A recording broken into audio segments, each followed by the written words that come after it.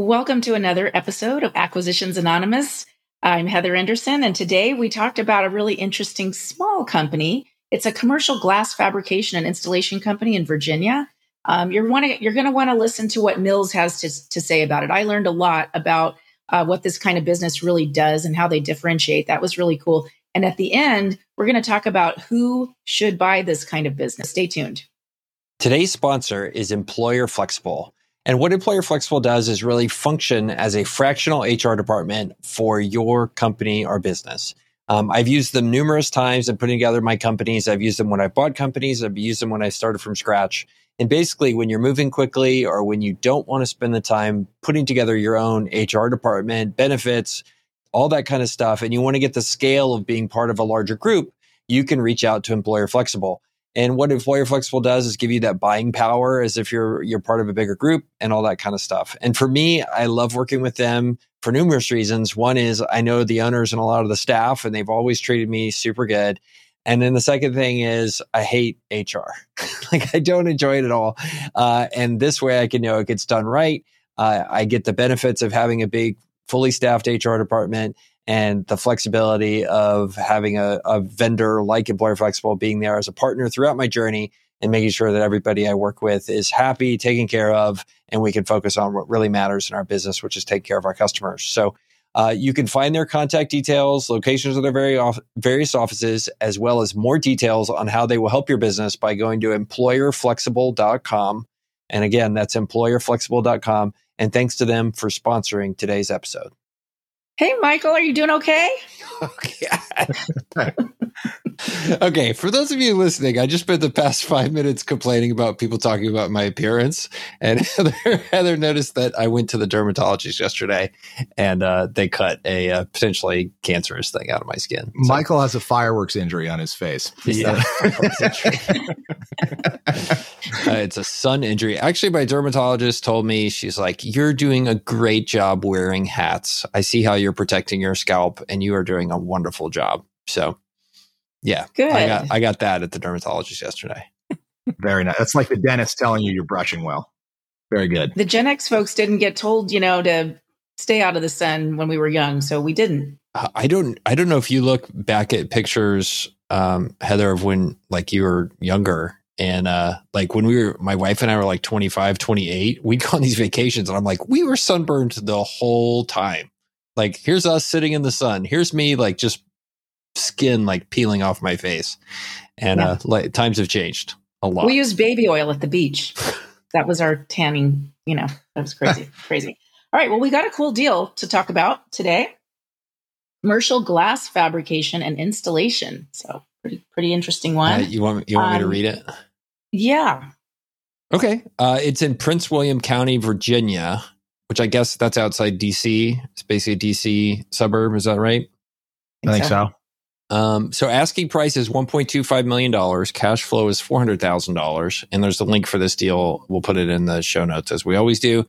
Gross revenue, $4.4 million. EBITDA, $400,000. So profiting about $400,000. Revenue is about $4.4 million. And asking 3 times earnings, basically. Been around since 1959. The description is a high profit glass go for sale. What's a glass go? As a typo. Mills? Or is that just a typo? It's co. Glass co. Oh, glass co. Okay. Well, off to a good start. It's already driving me and Heather crazy with typos. So, founded in the 1950s, this full service glass fabrication and installation company has a broad base of loyal clients. Approximately 85% of its work is commercial, curtain wall, storefront, tenant fit out. 10% is residential, sour enclosures, and 5% retail, tabletops, mirrors, etc., picked up from the company location. Its commercial work includes data centers, multifamily residential, restaurant, and other retail fit out, offices, buildings, etc. Its loyal GC customer base feeds it a steady stream of bid invitations, of which the company only submits bids on a small percentage. The company does no marketing, relying on its reputation and existing customer base. They are in leased real estate located in Prince William County, Virginia. They don't tell us the size of the building, but they have 20 employees. Here it is. It's a 16,000 square foot facility, which encompasses a showroom, multiple offices, production, and warehouse space. It's located in one of the wealthiest markets of the entire country, which has the largest data center concentration in the nation, third in the world. With the U.S. government fueling spending, the market area enjoys strong economic upturns and is relatively sheltered from downturns. This company's services are in strong demand. However, the owner treats it as a lifestyle business, enjoying a comfortable salary and not making any significant efforts to grow the company. The company's website is antiquated and unattractive, and there is no marketing program at all. The company just responds to invitations to bid and communications from existing clients. New, more energetic ownership could easily leverage this company's 70-year history and excellent track record of completed projects into a much larger and more profitable company. The owner will stay with the company for a reasonable amount of time after closing to ensure a smooth transition to new ownership. And it is listed by Bill Blumberg of Prime Investments, who is somewhere out in the middle of that sort of stuff, primeinvestments.us. So it looks like he is a business broker. So that's what we do. What do you guys think? Mills, this is right over home plate for you, right? Like, you know a lot about this? Yeah, I've looked at a handful of these. Funny story, really quick. I went on a site visit one time in Northern California, or no, it was in Gardenia, and looked at a business that was in the same industry. They actually did like a very specific type of glass and glazing work, and it was one of the weirdest site visits I've ever been to. In the middle of the meeting with the investment banker starts getting texts, I think, from his family, and he was having some issues, and he left in the middle of the site visit. So then it's just me and the sellers, which is usually like a big no-no for investment bankers. And then it was very clear that, we were not what they were looking for, and vice versa. And so then one of the sellers leaves, and then it's just me and one of the co-founders. It was my birthday, and the guy was like, look, you're here. I might as well take you to dinner. And so I go back to my hotel. He goes back to his house, and then we meet up for dinner. And I get there and I realize I'm way underdressed, but I'm early. And I go to like a Burke's or like, Beals or like one of those kind of, places. And I'm just looking for a sport coat. And all the sport coats that I find are like way too boxy. I'm just like swimming in this thing. Like the sleeves are too long. And then finally I find one that is actually like a little bit more slim fit. And I'm like, this is great. This is perfect. So pop the tag off, wear it, go to dinner. And I get home and I realize it's a women's blazer. The fabric on the inside is polka dot. And I spent $40 and I threw it away after the fact, but I at least, went to dinner in style in California. The founder of the business ordered like a $350 bottle of wine for my birthday. And I was like, dude, I don't even know the difference between good wine and bad wine. I hate to break it to you. That's my funny story about glass and glazing. Do you know the only other person I know of that wore a woman's suit to work, Mills? It's Michael Scott from The Office. Yeah, I forgot about that one. Did you guys ever see that episode for The Office? He wore a women's suit for like, and by the way, they carried it on to future episodes. He kept wearing it, but it fit him really well. So I know the feeling. So these businesses are actually super interesting. This is a perfect case of like, why is this business so small? Why has it stayed small? And, they at least allude to it. It's largely a lifestyle business.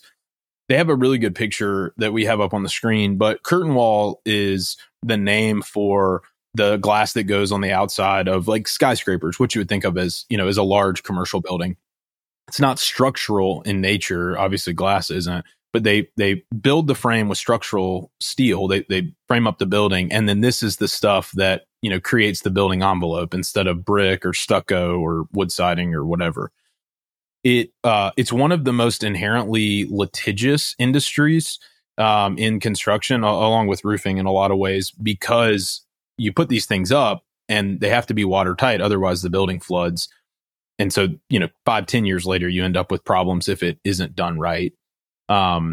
It's almost all, or it's at least majority new construction, because people don't, renovate brick buildings and turn them into, curtain wall.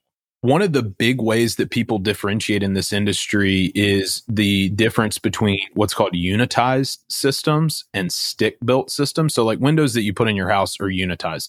The whole window and the frame and everything is already pre-assembled, and you order it and you pop it in the hole that's already there.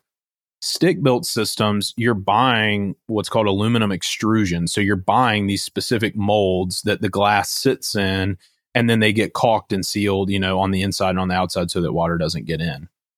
to really grow one of these businesses, you have to have a brand around your stick built system. And you get spec'd by architects and you get written into the spec. And then all of a sudden, whoever is building it, whoever is actually doing the building, they have to use your product. That's how these companies go from, in this case, $4.5 million in revenue to, $40 to $80 million in revenue is you have to be written into the specs. But this is a very small one in the grand scheme of things. And it's probably small for some of these reasons. So the goal is to try to create, super curtain wall TM. And then the architect who's designing the next skyscraper is comfortable with super curtain wall, and he specs not it must be curtain wall, it must be super curtain wall TM, and then it has to be you. And I'm sure you double the price, and the margins go up, et cetera. Yeah, there's some loopholes, and there's ways people get around it where they say it can be that or equivalent, but there's ways that people try and differentiate, on some of these things with kind of different bells and whistles and features. But for the most part, all the folks in this space they're a manufacturer and they're an installer, which is hard, right? I mean, they have 20 employees. You have to have people go out in the field, deal with a construction site and existing conditions that may differ from what the plan said. And some of these things are not that forgiving, right? I mean, one, you're dealing with glass, so it's inherently difficult and fragile. And then if the plans said, hey, this opening is going to be this size, and you get out to the job and it's a different size, there's a very low margin for error. And usually what happens is the building gets built, the plans say one thing, you go out and field verify and measure, and then you order the glass, because none of these people are making glass, right? They're buying it from really, really large glass manufacturers, and then they're going and installing it. But if you order the glass and it's the wrong size, it's a big uh-oh. That's an expensive factor. So my buddy owns one of these. And by the way, he has the best name ever to own a glass company. His last name is Sharp, which is good, but that's not as good as my dentist's last name. His last name is Payne. No. Goes really well. Anyway, my dad calls him Dr. Painful. So, but he's not that painful. He's actually really good.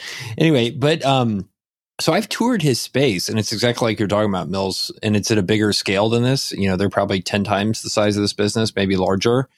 But like they're getting the glass in and these, the different like components in, and that comes in, and then they have a big kind of a risk moment where they have to make sure that they only get one shot to cut that glass correctly.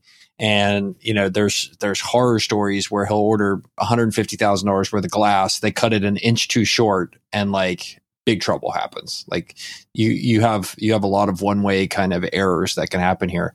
The other thing that's really interesting about this business, this one lists 20 people in it.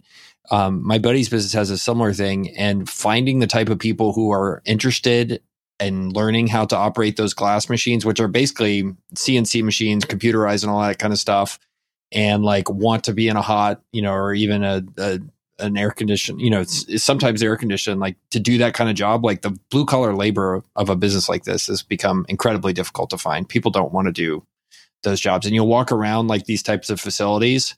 I have another buddy that does truck add-ons, right? Like, trucks come in and they put stuff on the back of the trucks. Like you walk around and everybody's like 55 or 65, like all the blue collar people, like they're not able to recruit young people to come and do some of these jobs. So anyway, not saying it's an impossible thing to overcome, but that's one of the things you're buying with a business like this is, good luck finding 20 people in one of the most expensive areas of the country outside VA or outside DC to come in and work in a business like this if you want to start one up and compete with this guy. One thing that is nice about being in that part of the country that a lot of businesses in the construction trade really benefit from is the amount of federal funds that go towards these projects. It is a little bit of a double-edged sword because there's kind of consistent demand, but, the general contractors who bid on the work usually, kind of benefit from, in some cases, set aside contracts or, VA owned businesses, minority owned, female owned businesses. And a lot of times they have to dictate that a certain percentage or a certain dollar amount of their subcontracts meet that standard too. In this case, they don't say anything about that. So it's probably not the case. But when you do a lot of US government work, it can be very kind of steady and predictable and avoid some of the downturns that they talk about because those buildings are always getting renovated and they always are kind of on the leading edge of, hey, you know what? Lead-based paint is bad. We need to abate all the lead-based paint in every federal building. Or, you know what, we need to make sure that we, redo all the windows to meet energy standards, or, redo the roof to meet energy standards. All of a sudden, you're always on kind of the leading edge of that. And then commercial, privately owned buildings kind of follow because the building code enforcement lags on that sometimes. So you're in a really nice kind of segment of the market, being commercial, doing this, in people's houses, and like doing shower doors and, things like that is very, very different. It's a totally different customer acquisition process. All right, taking a quick pause here. I have something to tell you. This is Michael. I hate bookkeeping. I hate bookkeeping. I hate doing HR. I hate doing all that kind of stuff. But for bookkeeping, I have found a solution. It is my friend Charlie's business called cloudbookkeeping.com. So that's cloudbookkeeping.com. They are your perfect partner if you want to get bookkeeping out of your hair and focus on making your your customers happier and more successful. So please give them a call. Call Charlie, cloudbookkeeping.com. Tell them we sent you.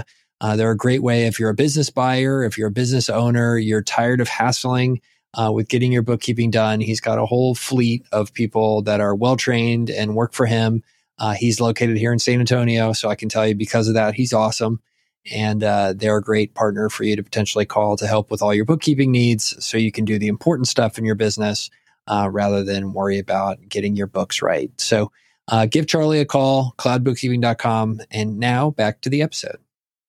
I mean, Heather, as you think about, like, first of all, I'm going to ask you a specific question because we haven't allowed you to talk yet, and I'm excited to hear what you have to think about this one. But as you think about, like, I'm sure you've seen deals that look like this from people, right? This seems like a perfect, like, I want to get an SBA loan, I want to go buy myself a business with durable demand type thing, or is that not the right impression by me? I mean, part of the reason I was quiet is because most of the time a lender sees something like this and we won't lend or can't lend because of the amount of project work that's involved. So it's not that it's not a good business, but when you try to do a 10-year SBA loan to a business that has, possibly cyclicality, that would be the first thing a lender would think of with construction and new construction. And then also project lumpiness. We call it lumpiness. It's projects come and go, and you might have a quarter or two that are really low, and they might have difficulty making payments. So a lot of lenders will just steer completely clear of anything where it's construction and heavy project work. So I don't have a lot of experience with this kind of business because of that. So is it generally true that project work is not lendable until you get really big? Generally, that is true. So that is one of the questions that is always asked. What is the revenue mix in different businesses between project and reoccurring, different versions of repeat customers? If it's too heavy project, most lenders will say no, because we know it's going to be lumpy and that it can evaporate very quickly if the conditions are not good. So project work is tough to lend on. It's tough to lend on. Maybe they've already got a bank in place that's been financing their project. Because I would think also you need a little bit of a line of credit here with a business like this, or it gets very, very chunky, right? You've got to lay out $150,000 for the glass, and this business only has $400,000 of cash flow.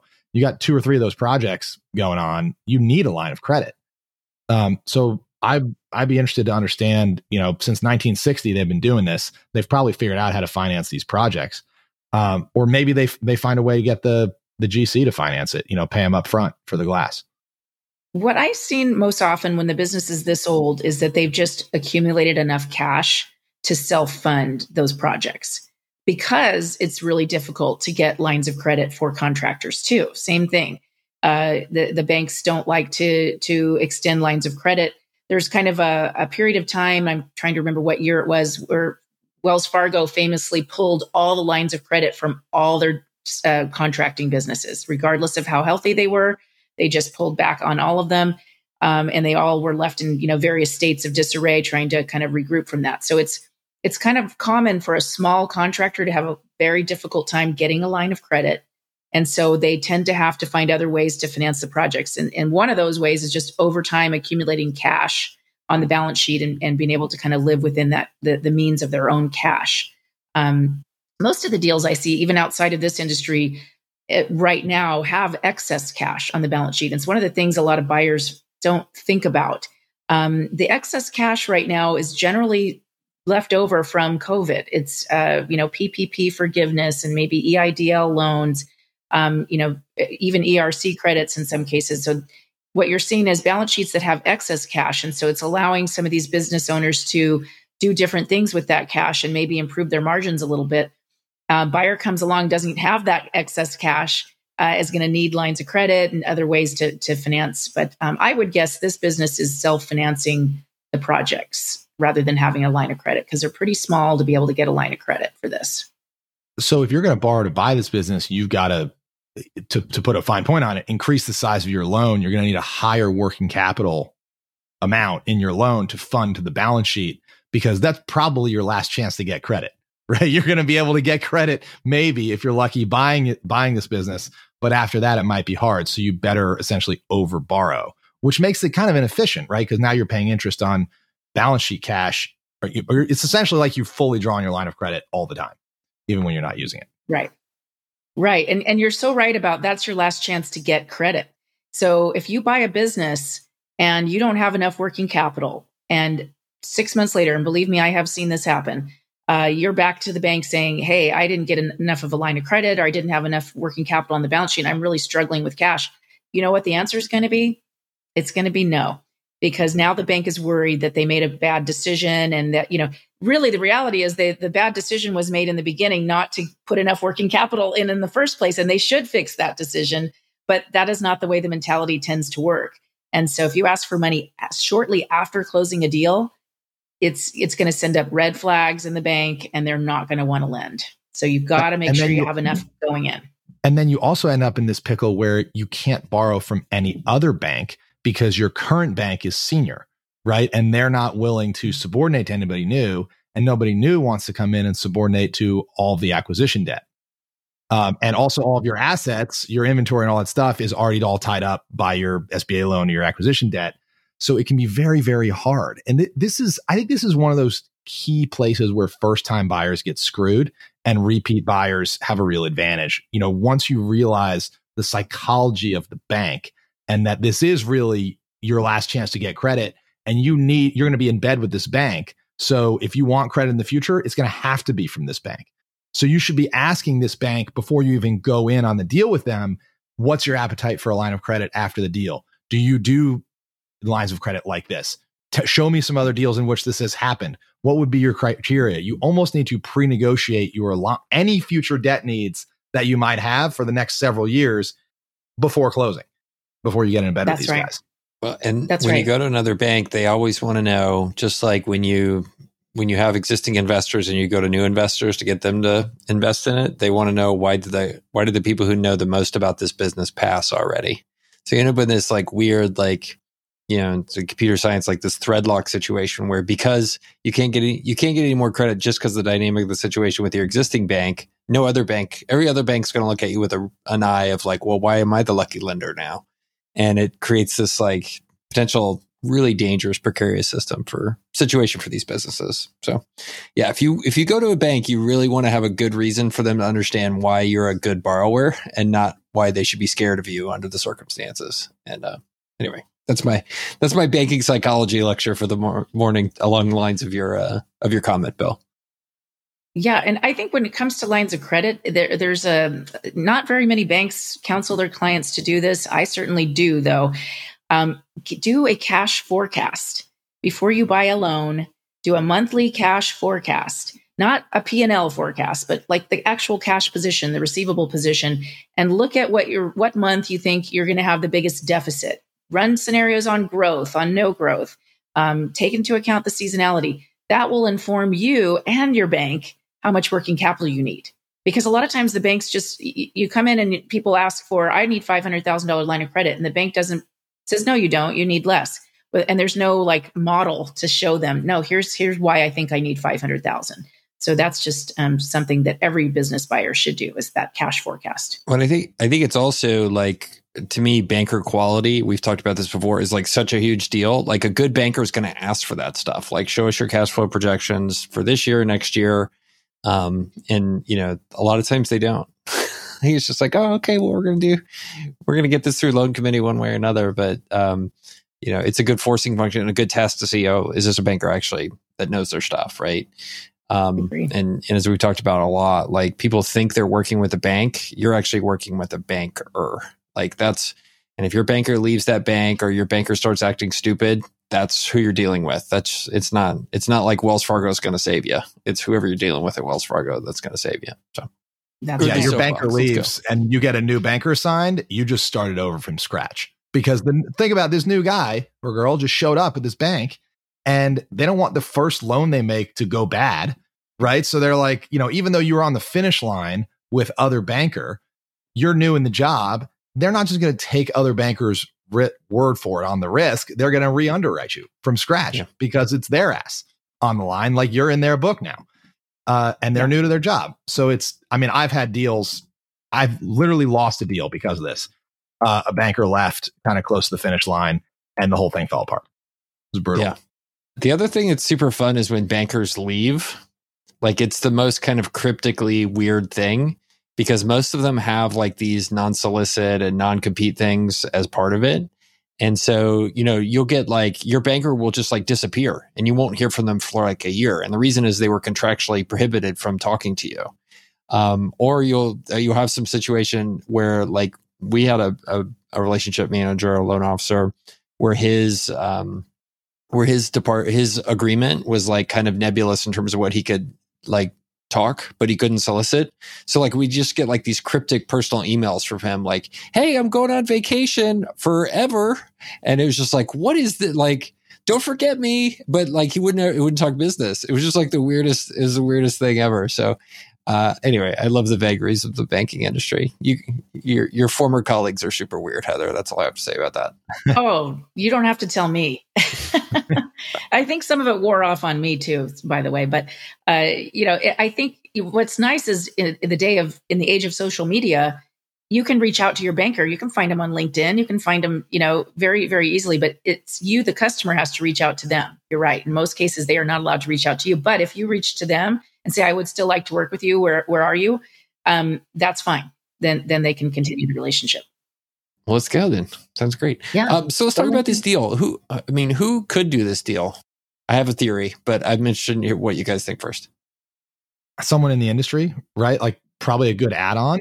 So either an add-on to existing glass and glazing business, or maybe even better, an add-on to someone that does a complementary part of skyscraper construction. So they can now, bid more of the project and capture more of the economics if they have this capability too. My other thesis, and I don't know if you guys remember the poop boat episode. Did we do the poop boat episode? Yeah. Remember that guy bought the business for his kids to operate while they were in college to learn how to do business. And they were like riding around this lake, like sucking poop out of people's like boat waste systems.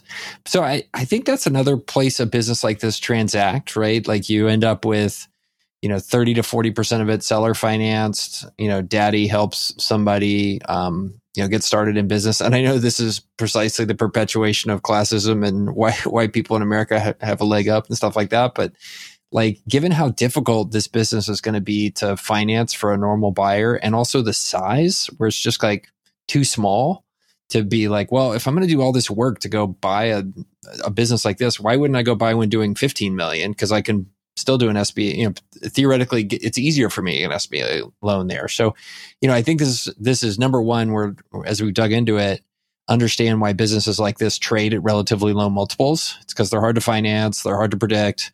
And then this one is like super small, right? And so I think all that together means it's going to be somebody creative, maybe somebody with, their competitive advantages. Daddy has some money, and go from there. So, anyway, did I just get myself canceled again by saying? Yeah, maybe. You know what this would be a really good add-on for? A worm farm in Northern California. This would go great. This would be your uncorrelated with your worm farm in Northern California. But by the way, I think giving your kids a pile of money to buy their first business is a huge parenting mistake. I wouldn't do it, but I see people doing it all the time. Well, that's because if your first foray into business is spending a pile of money to buy a business, whether it came from yourself or your dad, also a bad idea. 100%. Right? I mean, like just cannonballing into business ownership with no prior experience is a recipe to get absolutely murdered, however you end up in that situation. Oh, but wait, Bill, they're search funders and they're so smart because they went to Harvard Business School and they're 27 years old and their last job was middle manager at Procter & Gamble. So they definitely know how to run a construction firm. Hey, there are a lot of those beautiful people listening to this podcast right now. Oh, hey guys. I'm defending them. Look, the reason I say that is don't not go buy a business, folks, but understand where you're at, right? And I've seen folks like that go into a small business, and I was one of them, and I thought I was 28 and I knew everything.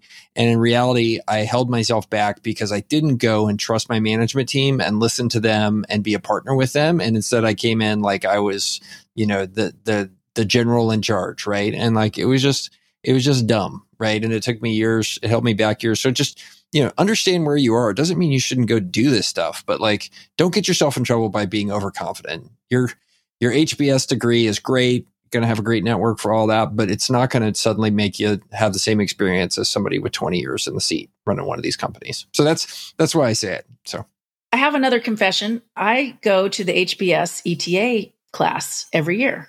I'm invited to be on their lender panel. So I've been in the classroom for the last 5 years. Most of them don't come into it so naive. Most of them really are prepared for what they need to know. And the reality is there's just certain businesses they shouldn't buy as their first business. And I think, as long as they kind of stick to that, there are some that they can be successful in first time around, but others that maybe they shouldn't buy. And that's a big part of, the class. And that's a big part of, the network and the things that they talk about. I'm sure there's some mistakes made, but most of them are very successful. And that's as kind of right over home plate is don't buy a construction or trades business, right? Pretty much. This is one you don't buy. Yeah. I'm reminded of, so many stories from mills, guys I can't be on today. Somebody brought a gun to work. Somebody, took a bunch of pills in the bathroom, all these things that are just not the business, but dealing with the business. That's just hard. The P&L of some of the businesses was crazy. 60 million in revenue, 5 million in assets, and then 2 million in profits. I see that over and over again in some of these construction businesses. It's how do you transact this? And that's why they end up doing a lot of ESOPs and, sell to the employees sort of thing. So they're crazy businesses. All right. I stopped sharing. Anything else we want to talk about this one? It's a cool little business. I wish it was bigger. It'd be more fun. Yeah. Nope. I think it's interesting. It's cool to see. All right, let's wrap it up. That does it for another episode of Acquisitions Anonymous. We will see you guys next week. And if you like this, please tell a friend. It really helps the podcast to grow. See you guys next time. Let's go.